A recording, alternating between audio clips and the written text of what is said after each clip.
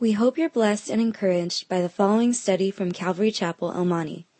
It's our simple prayer that you would grow stronger and deeper in an intimate and personal relationship with Jesus Christ. Should you have any questions, please feel free to contact us here at Calvary Chapel, El Monte. Binding. It's kind of like making a law. If you're, a leader and you make a law, it's kind of binding for the nation. Warren Wiersbe said, even though Saul was not a godly man, his oath made in the Lord's name was a legitimate oath. And if the Lord ignored it, he would have dishonored his own name. And so here we see he makes these rash oaths in verse 24 and again here. And so right here we find that when Saul made that oath, if anybody eats honey, he's cursed. Jonathan didn't hear.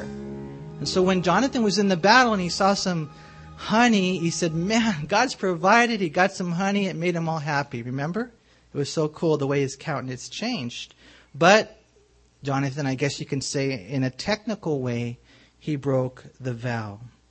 And so we see in verse 40, it says in verse 40 that he said to all Israel, okay, let's find out where the sin is. You be on one side, and me and my son Jonathan, and I will be on the other side. And the people said to Saul, well, do what seems good to you. And therefore Saul said to the Lord God of Israel, okay, give a perfect lot. And so Saul and Jonathan were taken, but the people escaped. And then Saul said, cast lots between my son Jonathan and me. And so Jonathan was taken. And then Saul said to Jonathan, tell me what you have done.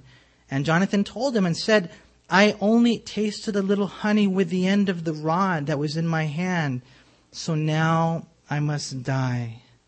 And Saul answered, God do so and more also, for you shall surely die, Jonathan. There's about to be a national, a family tragedy, a fatality based on this legality. So according to the letter of the law, Jonathan must die, right? Here we see that, again, Saul's wondering, where's the sin? Okay, cast lots. We're going to get to the bottom of this. All of Israel on one side, me and my son Jonathan on this side, and they cast the lots. According to Proverbs chapter 16, verse 33, every time the lot is cast, the Lord is the one in control. He decides where it falls, and so God chooses Jonathan and Saul. Okay, now who is it, Lord Jonathan or me? And again, they cast the lots, and this time the Lord selects Jonathan. Now, I must admit, you guys, whenever I read this, I always wonder, that's weird, why didn't you choose Saul? Lord, he was the one that was really in sin. Why didn't the Lord expose Saul here? And really, what are lots anyways? How does all that work? Well, we don't know for sure what lots are, just to let you know. Some people say maybe they were sticks. Most people believe these were like these little stones in the ephod of the priests. And somehow these stones were cast and they could tell. Some were black, some were white. We don't know for sure. All we know is that it was a way in the Old Testament where they would determine, God's will. For us, the closest thing we have is what? Flipping a coin, right? Heads and tails. Sometimes we see that in the baseball game or whatever, the football game, right? Right here we see the Lord casting lots. They're casting lots and God chooses Jonathan. Now again, we don't know a whole lot about this, but we do know some things. In Numbers chapter 30, it says in verse 2 that if a man makes a vow to the Lord or swears an oath to bind himself by some agreement, he shall not break his word. He shall do according to all that proceeds out of his mouth. And that's just, a man. Imagine now when it's the king and he makes a law. And so again, Saul said, cursed is anyone who eats honey. Jonathan did what? He ate honey. So according to the letter of the law, he must die. And so Jonathan says there in verse 43, okay, so now I must die. Now, if you read the story, it just kind of it breaks your heart. Wait a minute, man, time out. Jonathan is the one that God used to bring the victory. Wait a minute, time out. Jonathan wasn't there when Saul made that oath. And not only that, That oath was a dumb oath, right? I mean, it was dumb. Why would you forbid your soldiers to have honey in the middle of a war when they needed strength? And so you look at all that and you just wonder, Lord, how does that work? Saul is even willing to kill his own son. You want to know something? If I could say it this way, I don't know if this is accurate or not, but something smells in suburbia. Something is just way off. And you want to know what it is? It's Saul. It's Saul. Here's the thing, and I know this is crazy, but here's the thing. Saul is an insecure leader. Saul is an envious man. You guys know the real reason they crucified Jesus? Do you guys know? Remember what it says? Matthew, Mark, it says they handed him over because of what? Envy. What's envy? It's that ugly sin of jealousy multiplied to the point where you don't want them to be blessed. What had happened was Jesus had come, he was teaching the truth, he was loving the people, he was doing miracles, and the religious leaders didn't like the way that he was taking away their people, their flock, so to speak. They didn't like the way that the people loved him. And so they handed him over because of envy. Now, I don't know if you guys ever struggle with that, jealousy. When your neighbor gets a new car or, I don't know what it is. Or, whatever it is, you look at that person over there and you're like, you know what? And then you begin to compare yourself to them. Oh, they're better than you. They, more people like him than me. And, I mean, it's just really an ugly thing that I see sometimes in the church. And it's in the heart of Saul. What had happened was Jonathan had led them to victory. Now, when you read the oath, Saul said, hey, nobody eat honey until I get victory. I get victory. And then later on, when you read Saul's second oath, he says, the Lord is the one who's given us the victory. The Lord is the one who's given us the victory. Okay, cool. But you guys, remember the story? The Lord used Jonathan. Now, why doesn't Saul ever at least mention Jonathan? Like, the Lord, isn't it so cool what my son Jonathan did? How, we can now emulate his faith, because we really do need to emulate his faith, you guys. I mean, there are battles in this world today that really can be won if we would have the courage of Jonathan. And so we look at what he did and how he was willing to fight the whole Philistine army because he knew it was the Lord. And so you go out, you go out with the courage of Jonathan, with the faith of Jonathan, and win the battles for the Lord, right? That's what we should do. That's the only reason we might mention someone like Jonathan. That's the only reason we might mention someone like Martin Luther or Chuck Smith or, Nancy Lee DeMoss or whoever it is that you see. You know what? They're a good example. And you can emulate their faith. But what happens a lot of times in the church, I think, is that, we get insecure, especially when we get like a ministry or a position in the ministry or whatever it is. I don't know why. You guys ever have a fish tank? Did you guys ever have a fish tank? Yeah? No? No one's here ever had a fish tank? Some of you have? I don't know. This is probably the way it is in all animal kingdoms and stuff. But I remember whenever I got a fish tank, there would always be one fish that would just dominate the tank. Did you guys ever have that? And he just had to establish his authority, right? He had to establish that. And so, as soon as a new fish came in, you kind of check him out and then bite off a few of his fins. And then he said, okay, I want you to know I'm in charge. And I just pray that would never be our heart. As a matter of fact, let's have this heart, esteeming others better than yourself. You know what? I love it the way that you love them. I love it. And Jonathan, should have at least had that from his father. But here's the thing. And if you read between the lines, this is what you see, is that Saul said, you know what? If anyone's in sin, even if it's my son, he's going to die. And then when he did find out that it was his son, you're going to die. You know what? He wanted to kill his son. That was the heart of Saul. And I know this sounds crazy, but maybe there's somebody you want them to die. You want them to move to another church. You want them to get out of the ministry, move out of the neighborhood, whatever it is. And if that's you, then you are a Saul. And we have to really guard ourselves against that. You know, I could mention a couple of you here. You know what? I don't want to embarrass Gabriel, but I love the way that he just is so cool, man. You know, I mean, like, I don't know how to put it in words, but one thing I've noticed in him is that he likes it when he praises other people, so to speak. I guess you could say it that way. He'll compliment them. Yeah, man, I remember, you know, so-and-so did that, or hey, this pastor's doing that or saying that. I like that. I really like that. And that's the heart that we need to have.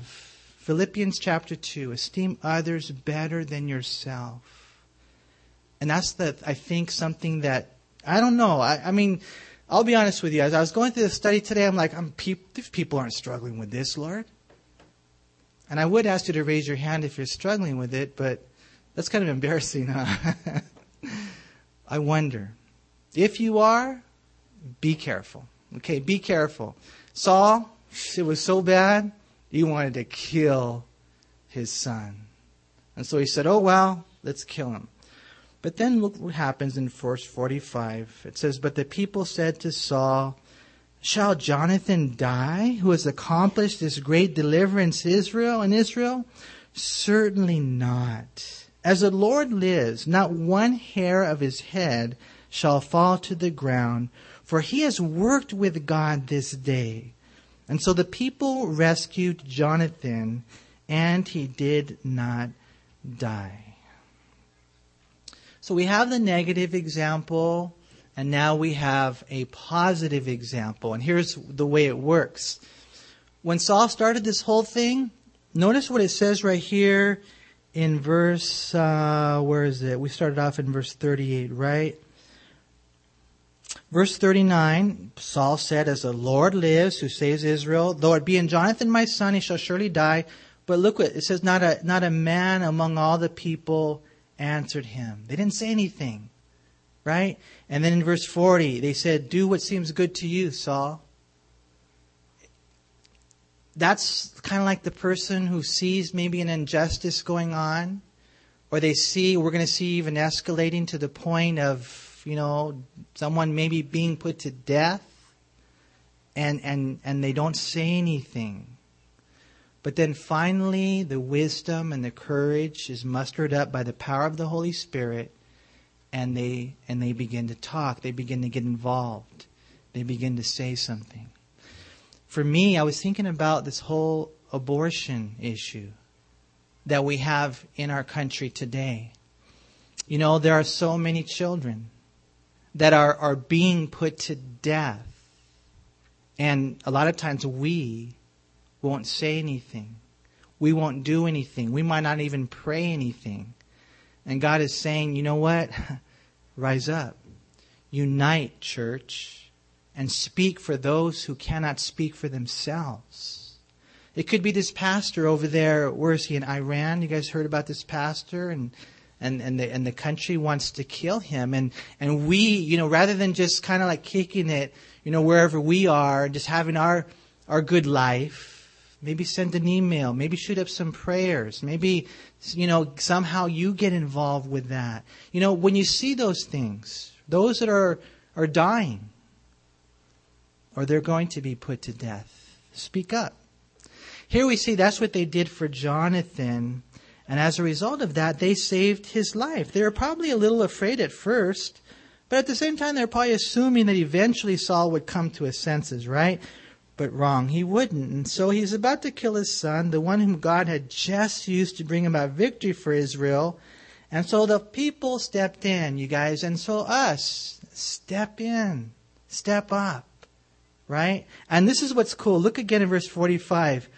It says right here, the people said to Saul, shall Jonathan die to accomplish this great deliverance in Israel? Certainly not. I love this right here. This is so cool. As the Lord lives, not one hair of his head shall fall. Now what happens? They make their oath.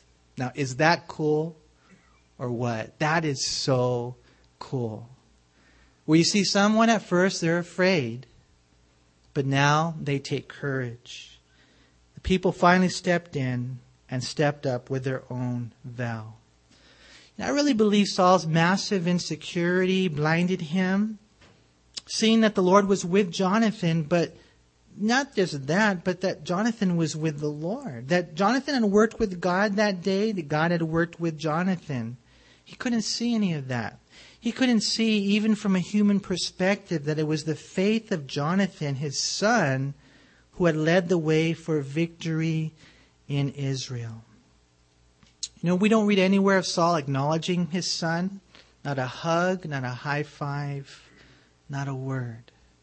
Why? Because of his position. Be so careful.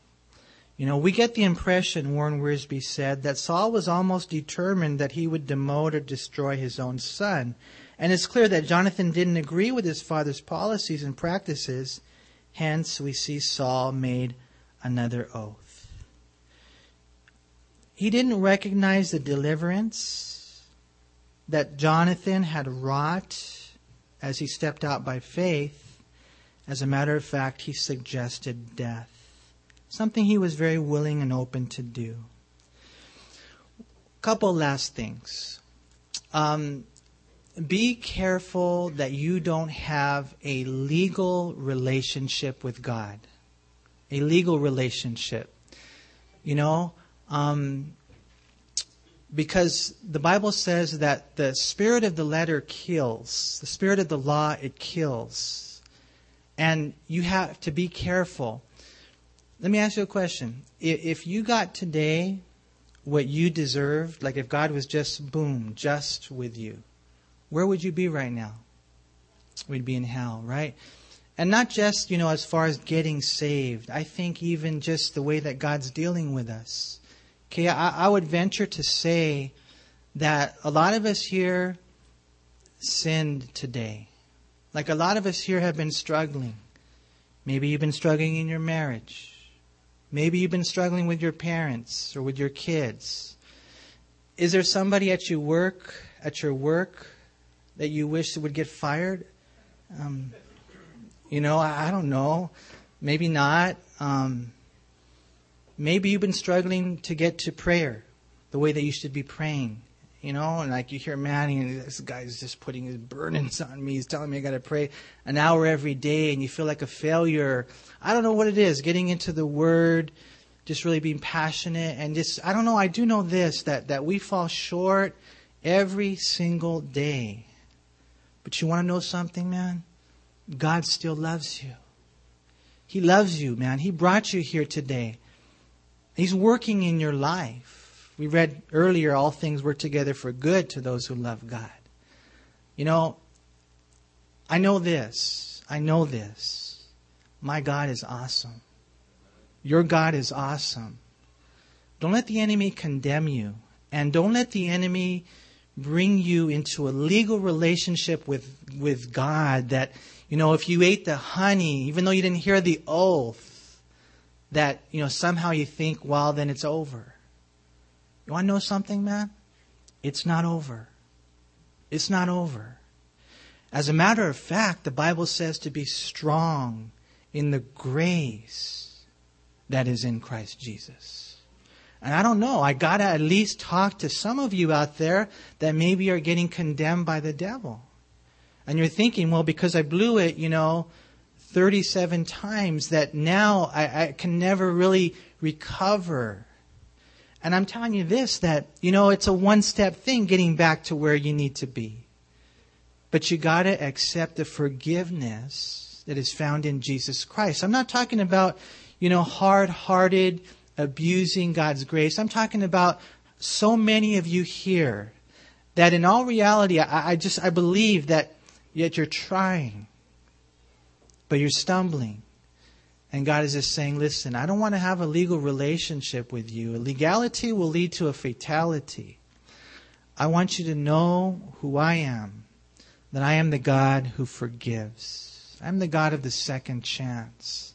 I am the all-powerful God who is willing to meet you on a Thursday night and put your life back together again.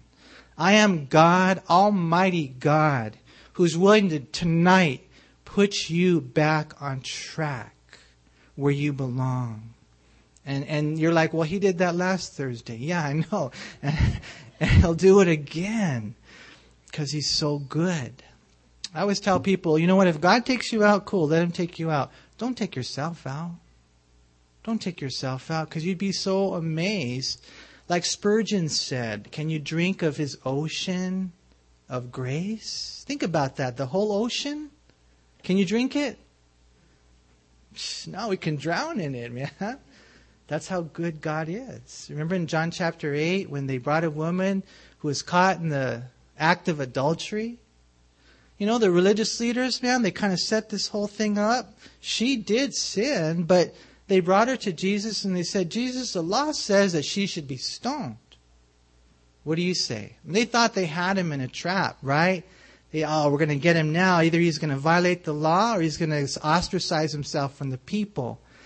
And the Lord just, you know what? I mean, he wrote on the ground. We don't know what he wrote. Most people think he wrote their sins. We don't know for sure.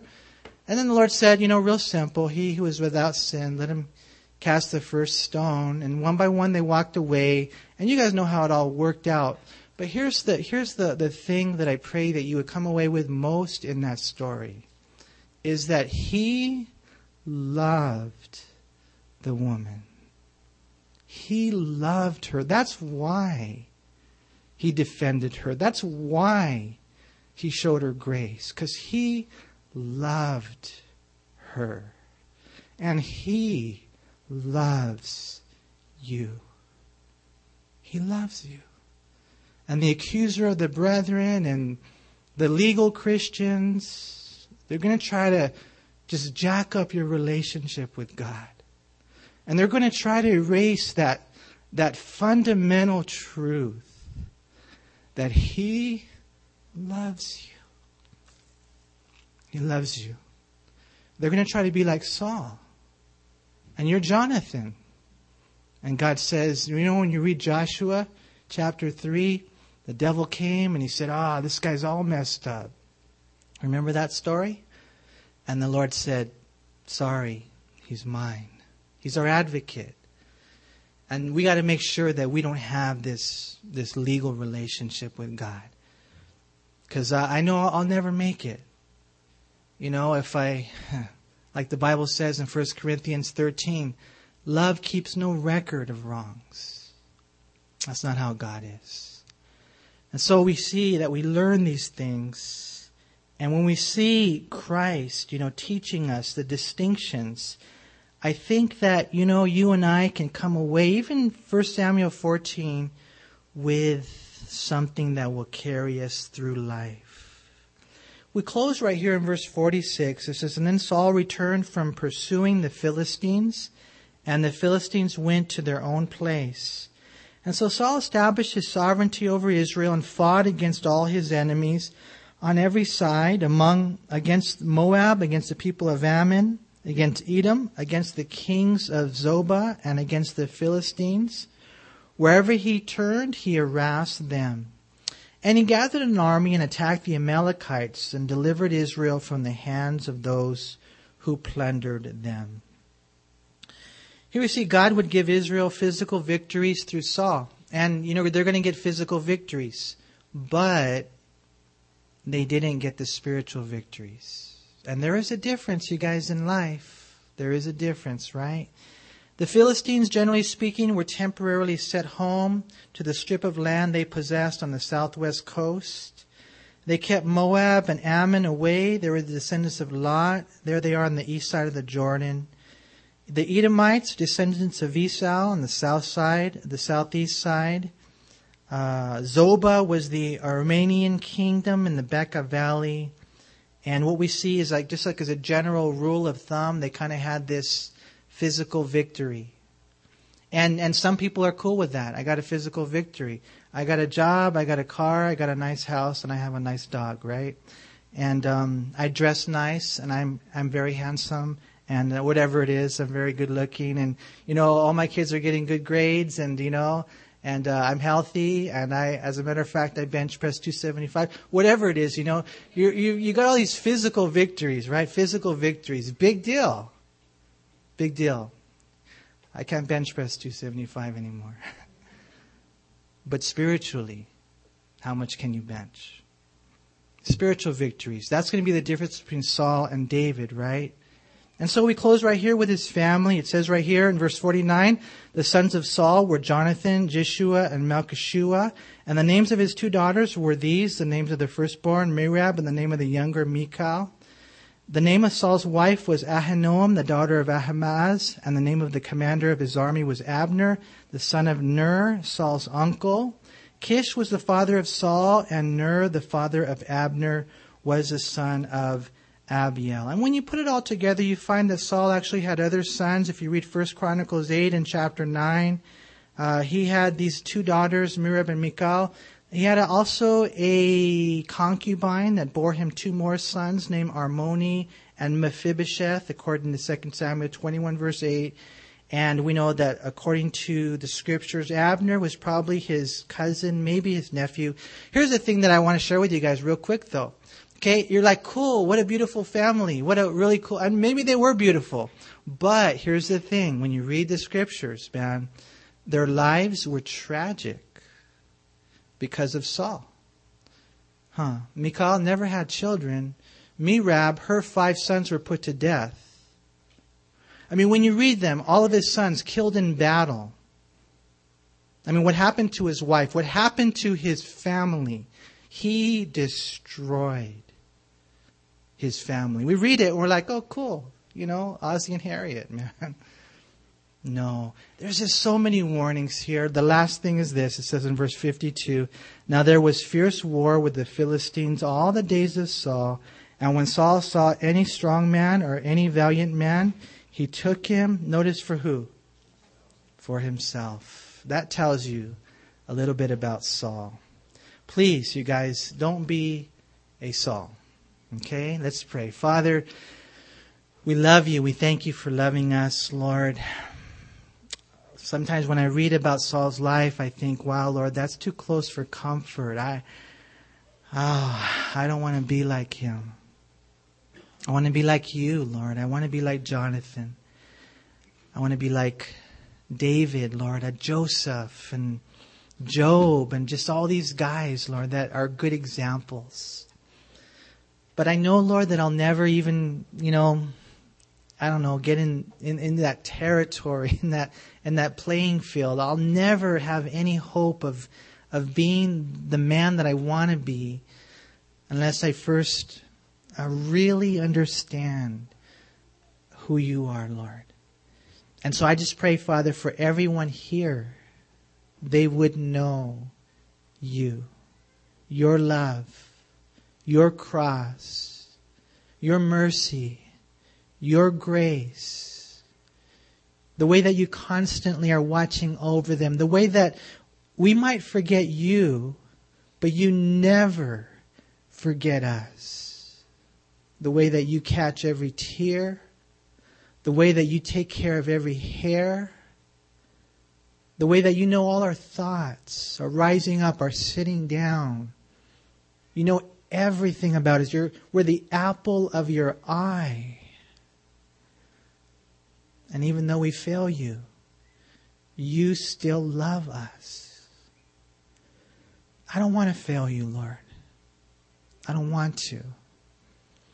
But I do thank you that when I do, you're there to catch me.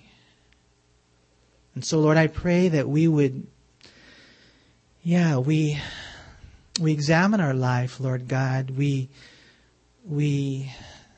have that time of self-examination, but Lord, let it not replace the concentration on Christ.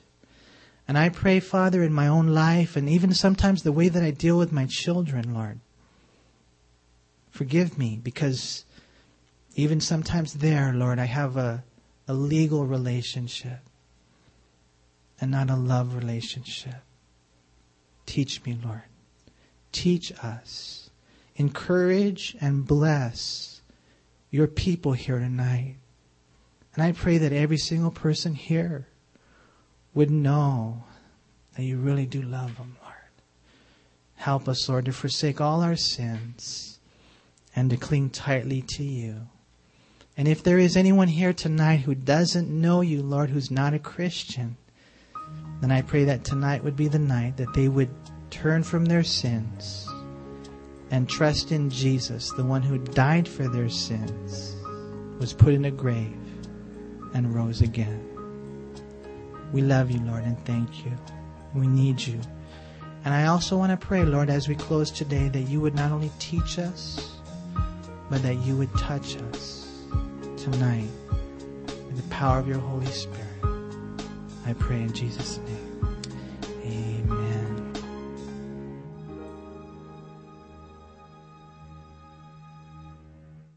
We hope you were encouraged by this study. If you have any questions, please call us at Calvary Chapel El Monte at area code 626-454-3414.